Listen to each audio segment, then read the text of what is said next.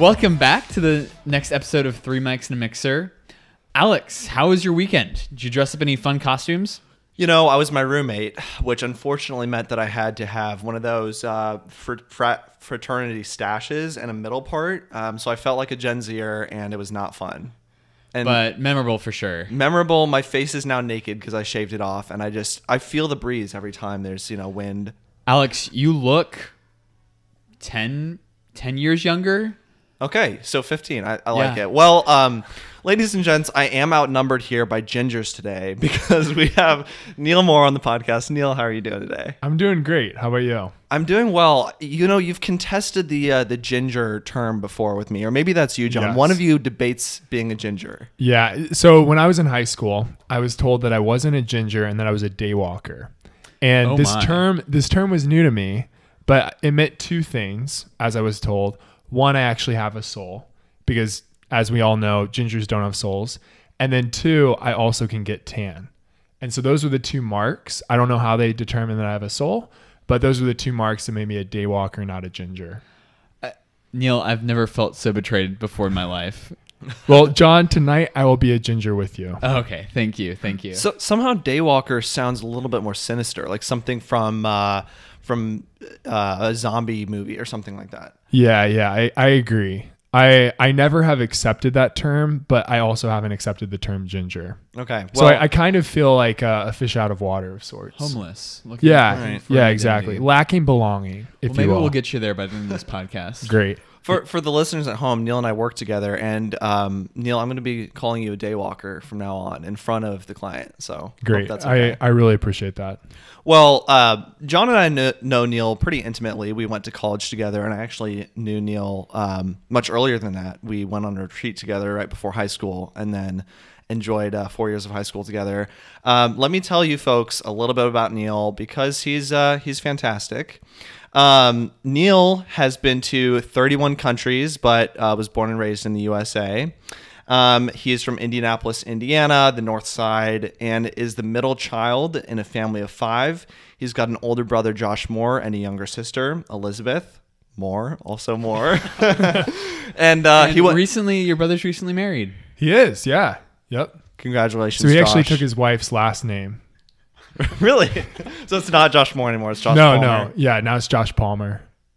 Palmer's a pretty good last name. I don't know. On the ranking of Moore versus Palmer, I feel like those are both pretty solid last names. Yeah, both are catchy. I think Palmer is a little cooler, to be honest. Right, because you can pretend you're related to Arnold Palmer. Exactly. All right, let's keep before we get too sidetracked here. Let's keep zipping through these fun facts.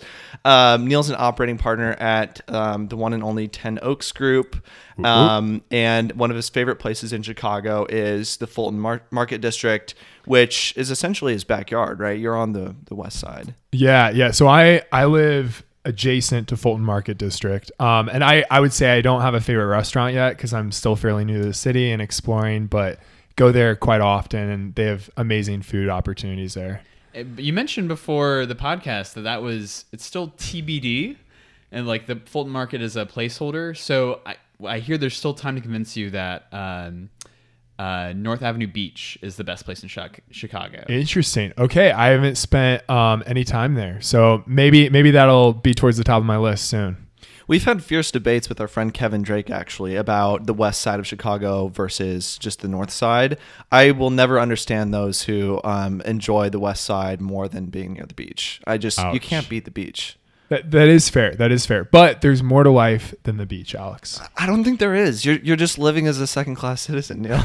In fact, I have under good authority that you do tan, and so even more benefit going to the beach. Man, I've told you too much.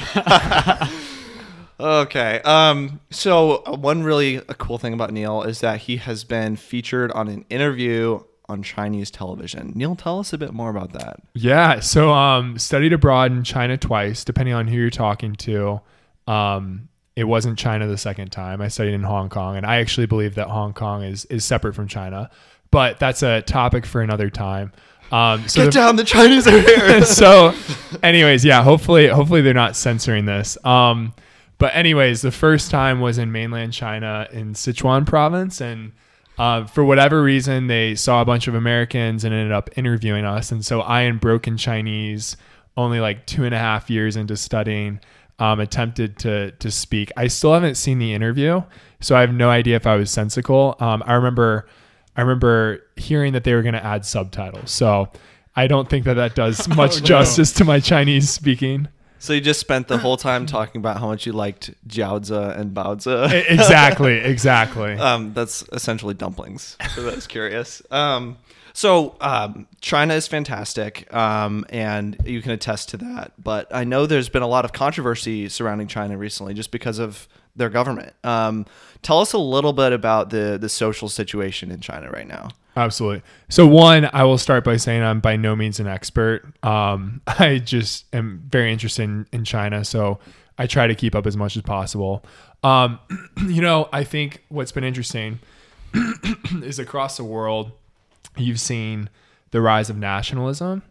And obviously we've seen that a little bit in America, in Germany, in the UK, in Russia, and then predominantly in China, as Xi Jinping has taken over power. And what's been interesting is the Chinese government has propped Xi Jinping almost up to the level of Mao Zedong, enacting him as like a permanent ruler. And I think there's a lot of problems with that. One, because there's little accountability. And then two, because it's returning China back to the state that it was back in 1949, with the rise of communism and Mao's Red China. So you mentioned there's been some change. What are some kind of practical, quote unquote, on the ground differences that have happened, like say in the past year in China? Yeah, I would say a big difference is self-reliance and becoming a little bit more insular, which isn't necessarily bad. However, I feel like it's bad when that is to basically manipulate some of the existing relationships that you have with other countries. And so, Deng Xiaoping was very bullish on business in China. Xi Jinping has more been returning to the roots and getting rid of some business ties, some business opportunities. So that's one thing. And then I would also say just the surveillance and the crackdown on the Chinese citizens, everything that they're doing with the Uyghur peoples, with internment camps and re-education facilities. And then lastly, going out and trying to commoditize other regions of the world. Yeah, and you mentioned that business aspect of it. If I'm in, like, from maybe a less informed onlooker, I'd be like, why would China pass up the opportunity to like build business, build opportunities for growing wealth? Like what's their main motivation there, and kind of some of the more anti-business policies that they've implemented in the past, year and a half? Yeah, I mean, again, I'm by no means an expert. One book that I read recently was by Michael Pillsbury, and so he was a Chinese advisor for several presidents. Most recently served under the Obama administration, but he was there back with Henry Kissinger in the 70s. And so he's very knowledgeable. And he basically talked about China's view of the world is, they call themselves a center kingdom. And so everything that they try to do goes back to this view of they want to be the dominating world power. And I think to do so, they also have to get rid of some of their ties with the U.S., in order to leap forward. I would imagine from the government's perspective, they're doing right by their citizens because they've got around 100 billion, not 100 billion, 1 billion people. And the population is growing older too, right? So they need to be taking increasingly radical steps to maintain their economic growth such that they can support an older population in a couple of decades. I mean, some that I've heard of, and I'm sure you have more insight on some of these, but their expansion into, unethical business practices in Africa, with offshore fishing, for example, they basically go around islands in the Pacific and will just like totally drudge up any form of life that they can grab. And so it seems like they are taking a rather just abrasive and expansive approach in every direction that they can economically to try and maintain growth for their citizens. So somebody who's a Chinese citizen might just say that China has their best interests in mind. Would you say that's accurate? Yes. And actually, to your point, I think last time I checked, it's 1.4 billion people, which is a fifth of the world population. So a massive country. And a few of my friends that I've spoken to who are Chinese nationals and they grew up in China and have a different perspective than I do, they cite that exact reason. You know, we're a large country.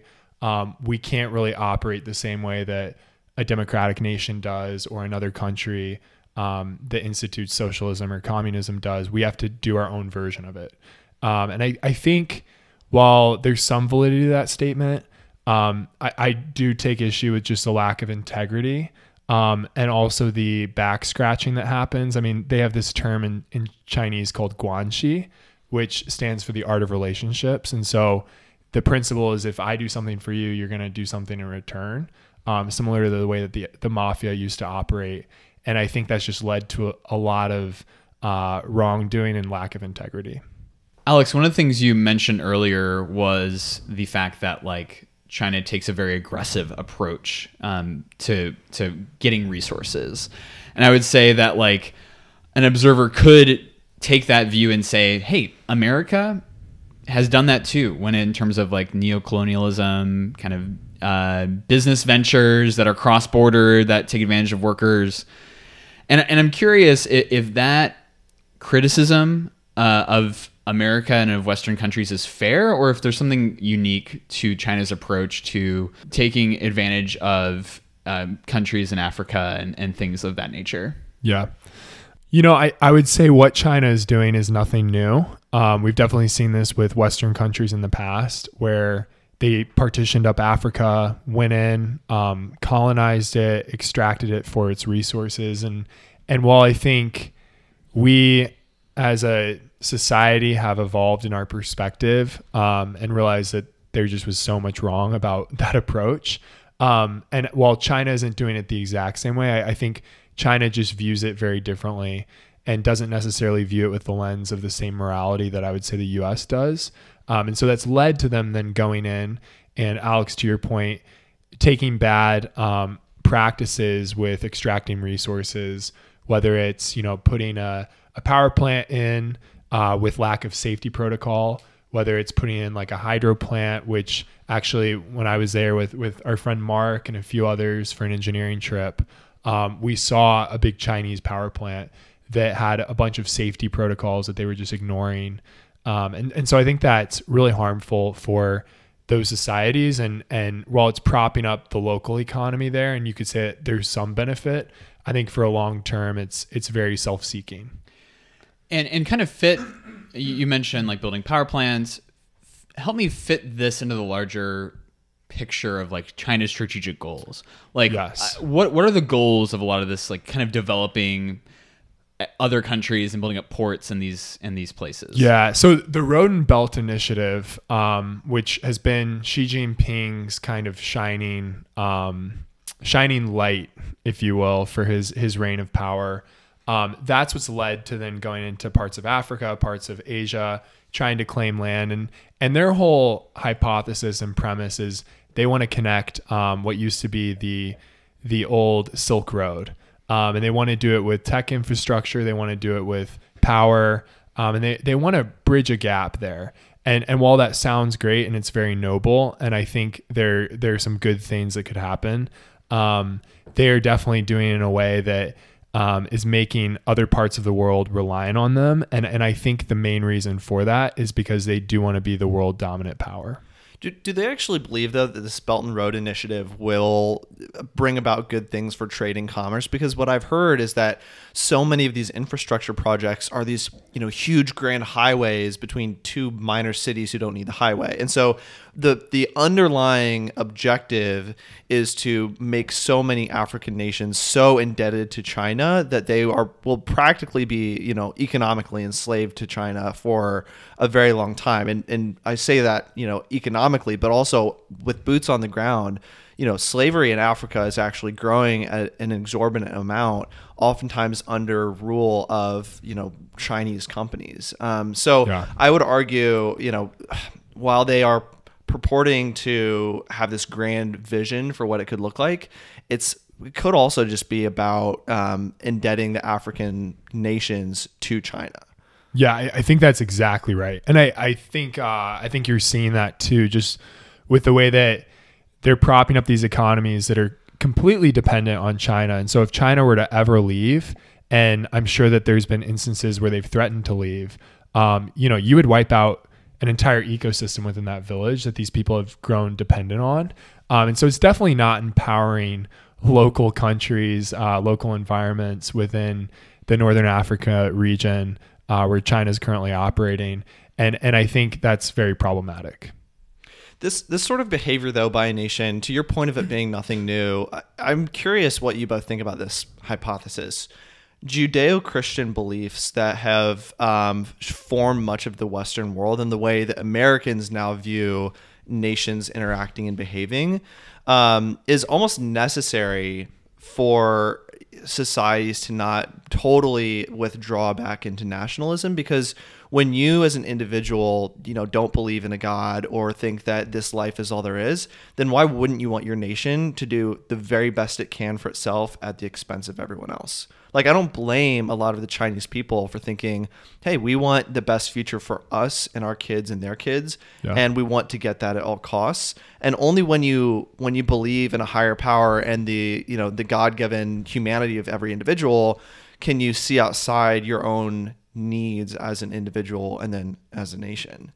Absolutely. And I'm wondering here, Alex, to maybe push back on that. I would say that China's taking a playbook out of the U.S.'s hands. If we're talking about relaxed labor practices in Africa, one of the reasons companies expanded into China in the first place was that the special economic zones that China was a pioneer in had relaxed labor practices and avoided things like unions and labor laws that would have reduced productivity. So I would say there's some truth in that, but there's also China had to learn from somewhere about how to really become a world power to other nations, and they're copying some of the playbook straight from the US. John, I do think you bring up a good point, and I think looking at this strategy with the Road and Belt Initiative, it's not too dissimilar to, I would say, the opioid crisis or the opioid wars that Britain waged on Hong Kong back in the day, and basically making people in Hong Kong and the ports dependent on that drug, so then they could actually usurp their control and take over.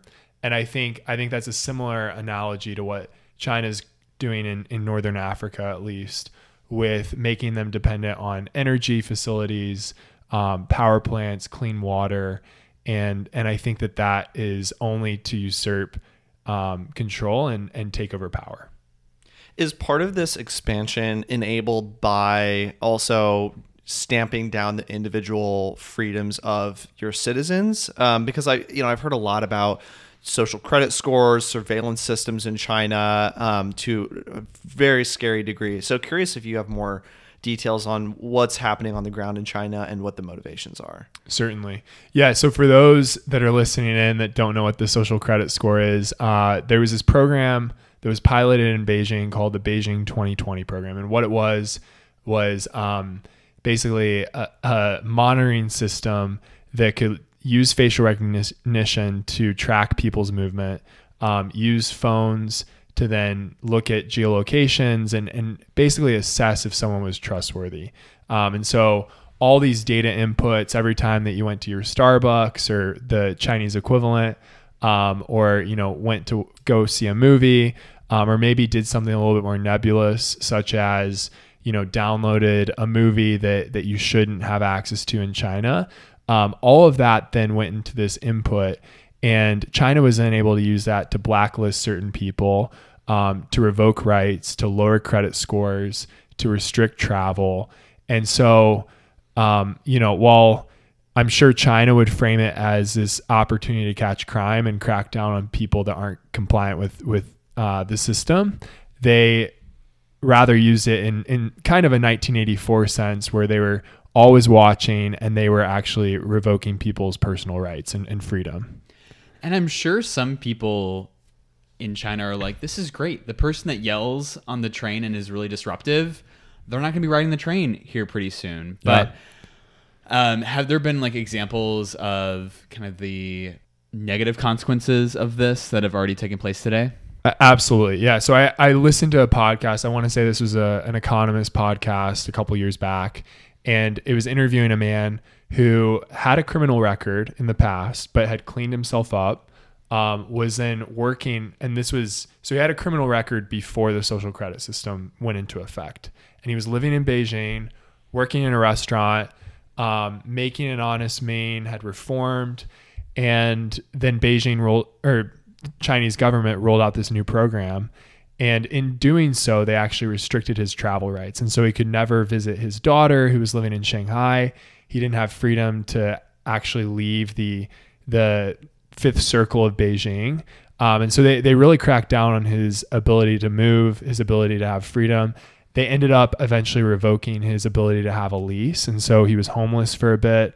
It was a really tragic story. And I'm sure that there's several others that have experienced that. Do you think there's a point at which oppression becomes enough that like people in China start speaking out and actually criticizing their government? Yes. So there's a book, and I forget the title of it, but it's something like Under the Shadow of Mao's Reign. And in that book, they talk about all these sub-revolts that have happened in China that no one has heard about, and the subversive democracy that you actually see in China. And what's interesting is under Deng Xiaoping, there was kind of this two system where you knew that it was the Chinese government, which was communist, but then you had this free reign on capitalism. And so with that, you had a lot of freedom and in many ways, democracy as a Chinese citizen, especially as an expat. And that sense has changed. And I think what's interesting is a lot of people are removing their ability to function as individuals, and the Chinese government is taking that away from them. Yeah, I mean, especially because tech advances have become such that smaller revolts stand such a small chance of success because of the government's ability to track people down. One example of them completely shutting down an entire city, for example, was Shanghai. I'm not sure if you saw any of these videos during COVID, but all of the high rises had fences around them, and everyone was locked in their home for, it was like over 30 days. And you couldn't even get food delivered. So people were starving in their buildings. People were jumping out of buildings. And what could be done about it? I mean, Shanghai is a city of over 10 million people, right? And they didn't stand a chance against their government because there were enough people within the police force and the government who wanted to keep their jobs, right? And so it's difficult to say that minor revolts or revolutions could even take place or be successful when the government has that much power. I mean, think about Hong Kong, right? That was a whole independent nation state that had the world watching, and it totally fell. Yeah, or Tiananmen, back in the day, back in the 80s. And maybe, I mean, there's so many ways that we could go with this, but maybe this is a broader discussion of just cancel culture and blotting out history and the harmful ramifications that happen when you just forget what happened in the past. And I think what we see in China is they do try to control the outbursts and the outcries from their citizens. And in doing so, they also wipe out historical events that have happened.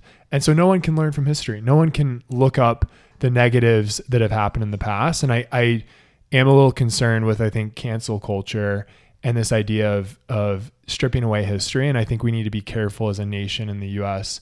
as to how we do that. I'm curious. It's a very common topic nowadays to compare America and China and to say, oh, because China's doing this, China has the upper hand. Or because America's doing this, like they have the upper hand in some future conflict.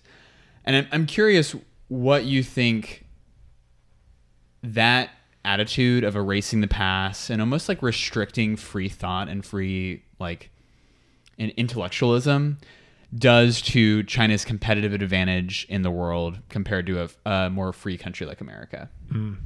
Well, I think if operating perfectly, I would say that China would have the disadvantage, but I do look at our current generation and I think we've learned zero from history. I think just looking at our generation, right? I think a lot of the mistakes that we're currently facing, whether it's political or societal, we're not really reading our history books. We're not going back and seeing how things have gone poorly in the past and learning from them. And so I think in a perfect system, if we actually were learning from our mistakes and bettering society due to those learnings, then I think we would actually have the upper hand. But in this case, I would actually say that China's probably better off, and their strategy may lead them to be the dominating world power. Here's one silly example that supports what you're saying. TikTok in the US is mostly feeding the users with silly dance videos, cooking videos, whatever. In China, it's mostly feeding its citizens educational videos, science videos. And because there's this collective push from the government to make everyone smarter and become more upstanding citizens, everyone has a more collectivist attitude and is developing, I guess, at a faster rate or focused more on education, success, things like that. And so it's weird because there are some pros to that collectivist nature that China has versus in the US, we are not expected to have any hierarchical allegiances, right? Not to the government, not to any larger authority, not even to our own, extended families necessarily. And so perhaps this increases freedoms and joys within the U.S., but it also has the downside of potentially leading to the quicker demise of the nation, right? So I would love to hear your thoughts on the pros and cons of, the U.S.'s individualistic nature. Yeah. I do think there's a lot to learn from collectivism. And I think the idea of being a part of a larger entity is actually something that it's beneficial to society. And I think there is a sense, and obviously, I'm pretty young here, so we would have to consult with our grandparents or our parents. But I do think back in the day, there was this general sense that you belong to something greater. And whether that was your church, whether that was your neighborhood, whether that was maybe like a societal group such as like the Key Club or Kiwanis or what's that called? Awana? I don't know. But, there used to be these like greater groups that you're a part of. And I think that led to more cohesion with the U.S. And I do agree. I think like just looking at Silicon Valley and a lot of the things that we admire about these founders is they paved a way for themselves, and social media and so many other things that have entered, I think, the past couple decades lead more to individualism rather than collectivism. And I do love the way that America has enabled people to go and forge a new path and make a difference. And this whole notion of the American dream is really exciting, but I think in practicality, it's led us to a place where we've forgotten that we belong to a greater commonality and maybe like a greater family than just our own needs and our own wants. So if it sounds like collectivism is a good thing in small doses. Absolutely. What would you say the antidote would be to kind of the pervasive and narcissistic individualism that pervades our culture today? Yeah, I would say it lies with empathy. And I think it lies with understanding and actually reaching outside of yourself to understand others. And then taking that empathy a step forward to actually build relationships and build community. And I think like community then can be changing. And I think the right type of community calls people higher and actually builds people up. And right, I think like our faith is a testimony to that. I think in our faith, we've found tremendous community and people that actually lift us up and call us to something higher. But, even outside of Christ and outside of our faith, I think that finding something where you can actually establish mutual relationships and then also meet other people that think differently than you and realize that we're all working towards the common good. I think that would actually work on Capitol Hill. I think that could induce a lot of change in America. I wonder though, Neil, if empathy is the result of specific behaviors, right? Like I couldn't tell John like, oh, to fix your life, just be like more empathetic. I guess you could, but I wonder if empathy stems from certain, habits or behaviors, right? One that comes to mind that I know we've talked about on the podcast is asceticism, or, intentionally building up practices of discipline and self-control rather than just being, self-seeking. I don't know if you ever watched this at Park Theater when we were in high school, but Pleasantville is one that I watched in English class, and it's in the 50s, and these two kids, basically everything's in black and white and everything's super boring. It's the 50s, right? But then they find out a way to like basically sin, right? According to the 50s, right? So I think they like, kissed or something like that. And then something started to turn to color. And the whole town over time became color as everyone learned how to go against the norm and just like pleasure themselves basically in very literal ways. But that led to everything turning to color. And I feel like America, that's the mantra, right? Is if you pursue joy, if you pursue pleasure, then you'll be happy. And that oftentimes goes with individualism. But do you think there's any other habits, I guess, asceticism being an example, that will help lead you towards being more empathetic? I mean, I don't know if this is a habit, but I would say that this is more a mindset of selflessness and putting others' needs before yourself. And just thinking about, there's this verse in Philippians 2 that talks about like Jesus, right? And he made himself nothing so that we could have everything. And that idea and that model of him putting his life down because he loved us. And so maybe it comes back to love and selflessness combined, and maybe love plus selflessness equals empathy. I'd have to think a little bit more about that. But I do agree with your reticence about that Pleasantville idea. And I think like where our generation goes wrong is we think that anything that we want and anything that we have in front of us that we should seek after, right? So instant gratification, I think, is something that we hear all the time now. And if you want something, you should get it. You should treat yourself. And while that isn't inherently bad, I just think that it leads to this idea that, we're going to always put our needs first and we're going to live a life that is self-seeking. And then when we have time, we can then do volunteering in the community or maybe like give away a little bit of our money, but not until it hurts.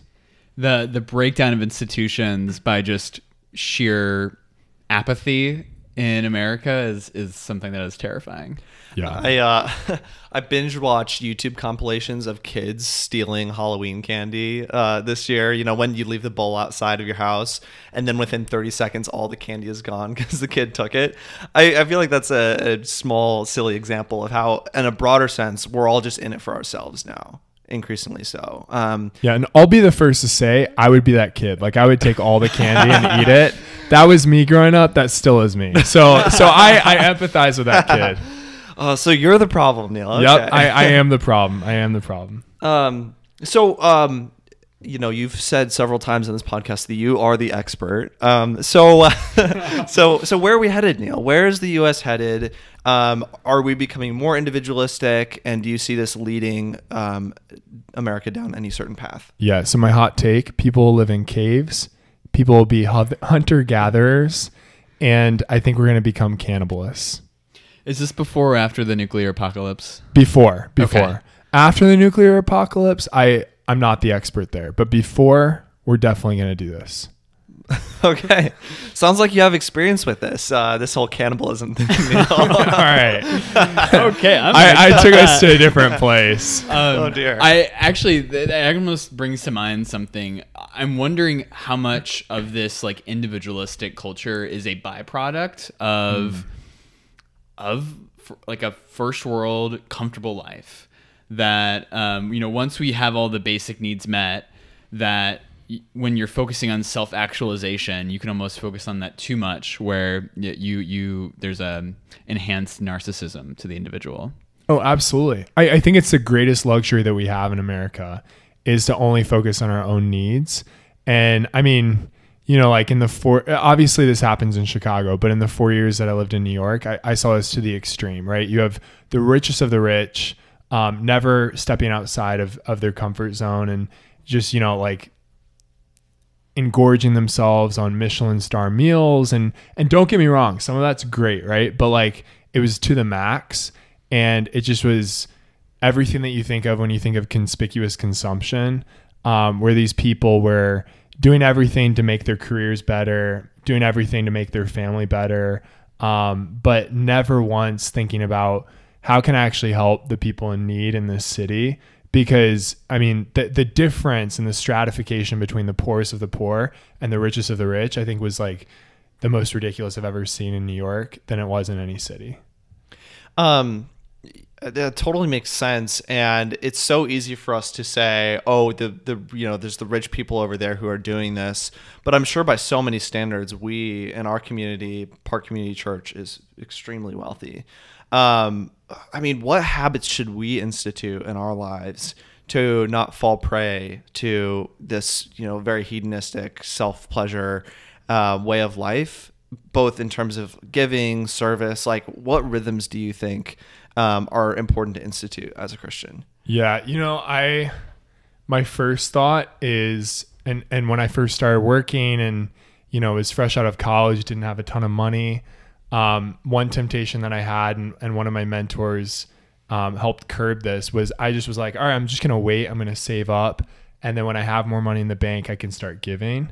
And he recommended, he's like, start giving now when you're poor, because then when you have a lot of money, you're going to institute that habit. And it'll almost be like this impulsive practice that you continue, hopefully. And so I think that's like one recommendation that I would have, even if you're not making a ton of money, just start the practice of giving now, so that, when you have more money in the future, that's just instinctual. And then I also think that, I think of the 3 different T's: time, talent, and treasure. I feel like all 3 of those should be in service of doing something outside of yourself to serve the community that you're in and to serve those that are in need. And so that could look like just volunteering your time to help out at like a mentoring group after school, or maybe using your talent as a product manager, for example, to help people that are wanting to break into that space from maybe like lesser backgrounds than the one that you had, John. I liked what you said about like kind of building those instinctual habits now. And before we started taping, you were talking about Daniel Kahneman and the idea of kind of the slower,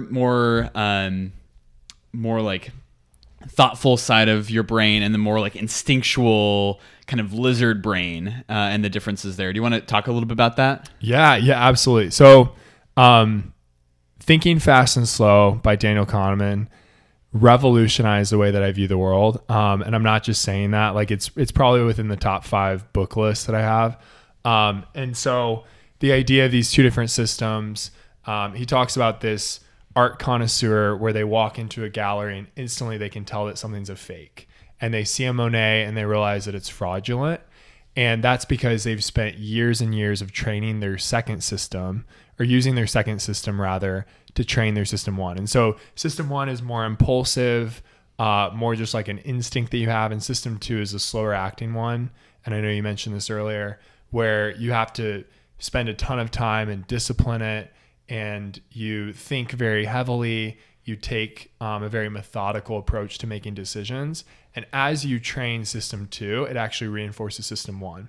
And so I think an analogy would be also to our impulses as consumers, and then more largely our impulses as fallen human beings. And I think like in our faith view, just recognizing that like every person who's ever been born inherently is depraved and struggles, and knowing that as you walk a new life, like once you've been born again and you're walking in the Spirit, over time God makes you more like himself, and by doing so then changes your impulses, changes your desires and your wants.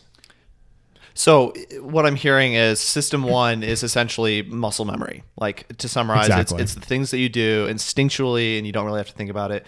System two is the areas in your life in which you are still really, you're not operating on autopilot. You have to be zoned in developing what you're doing. Is that right? Exactly. Yep. Okay. What that makes me think of is this idea of building neural pathways in the brain, right? So the more you do a specific action or behavior that leads to dopamine hits, the more your brain is building highways between those two, systems. And so people who are young individuals will oftentimes say, oh, I don't need to, read the Bible or do this thing that I find difficult because I can always do it later. I can always just focus on engaging the behaviors that are most enjoyable for me now, and I can develop those sacramental behaviors later. Yep. But I would almost argue the older you get, the harder it becomes to do that, because you are building highways in your brain to respond well to eating out at a fancy restaurant or any number of behaviors that are just giving you those dopamine hits to the point where you're not fully addicted to it, but the pleasure response is so strong that it's difficult to break. And so, like it or not, you're always building some sort of that system one, which is the instinctual system. There's no way to not do it. It just depends on where you're focusing your attention. Would you say that's accurate? Absolutely. Yeah. And I agree. We are so habitual. And I think if we in our 20s, even earlier, like, don't fight to build healthy habits, then I think we're just doing ourselves a disservice. And obviously, healthy habits, I do think, can be built later, but it's obviously a bit harder. And I think of my walk with Jesus in parallel with, like, and there's a lot of verses that talk about this. Like, I think of Hebrews 12, right? Running the race that's set before you, looking to the founder and perfecter of your faith, Jesus. And this idea of we're running a race and treating our faith like you would discipline. Like, I just was training for a big race. And in order to do that, like, if I were to skip a run, then I knew that I just would be hating it on the race day. And so I think just building those daily habits of, and sometimes you're not going to want to wake up early and run. Similarly, you're not necessarily going to want to open up the Bible and read, or, go to a prayer night or spend time in Christian community. Sometimes that can be hard. But I think building those disciplines day in and day out pays dividends in the future.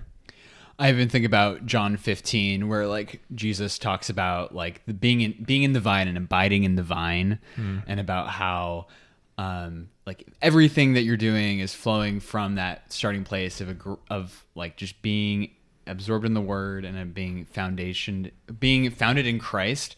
Then all the things flowing from that foundation lead to fruit, lead to grapes.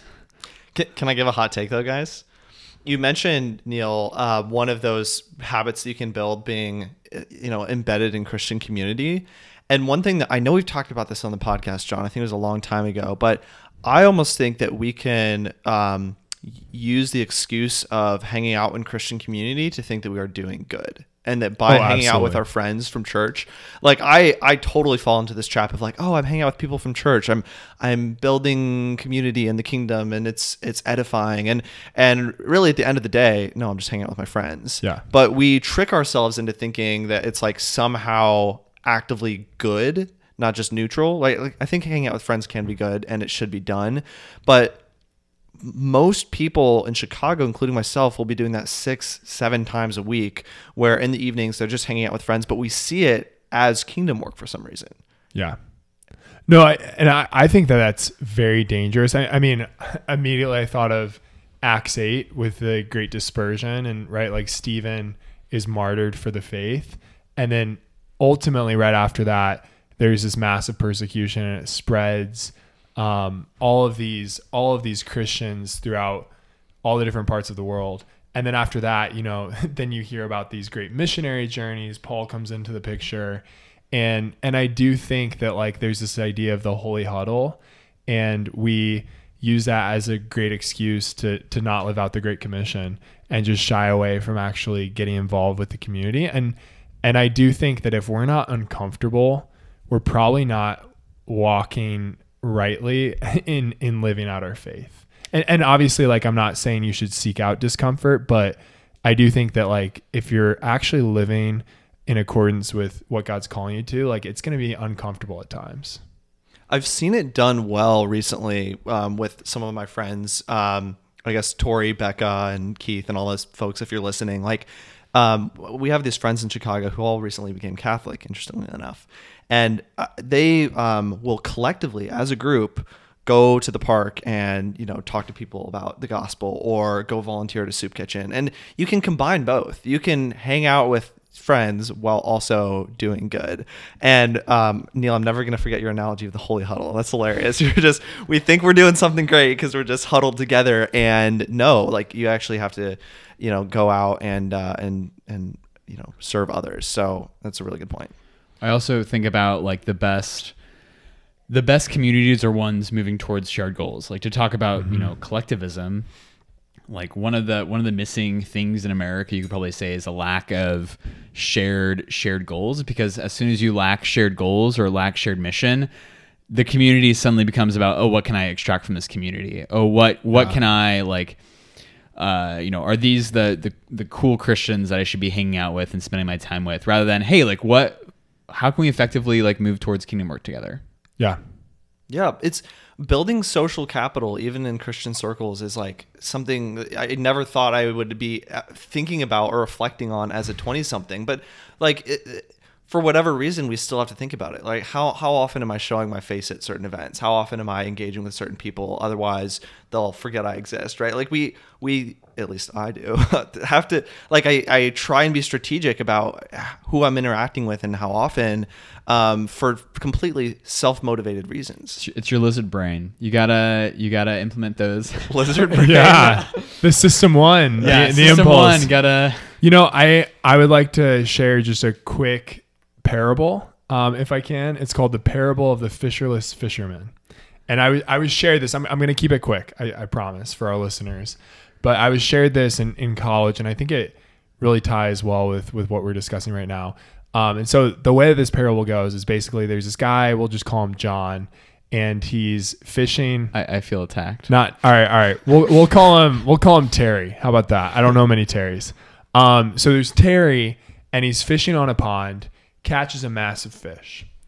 And Terry's like, wow, like, I caught this fish. John, who's in the boat with Terry, says, wow, man, that's an awesome fish. You should go tell everyone about this fish. And so Terry gets out, walks back to his town, and is like, guys, look at this massive fish. This is so cool. And so the local town next to this town finds out about the fish that he caught. It was like, hey, like, you caught a fish. That's awesome, dude. Let's send you to a conference where you can talk about how you caught this fish. And so Terry's whipped away to a conference. Terry's up on stage talking about this fish that he caught. Then Terry actually gets a book deal to write about how he caught a fish, called The Art of Catching a Fish. And one day Terry wakes up and realizes, you know, I've been talking about catching my fish. I've been, whipped away to conferences. I've been writing about this. But in reality, I've only caught one fish. And he wakes up with that reality and realizes that in the midst of all this great stuff, supposedly great stuff, he got away from what he was called to do, which just was to catch fish. And I think that principle can also be applied to our faith. And this idea that, you know, we can get into this comfortable zone where we've been walking with the Lord for a while and we aren't actually making disciples.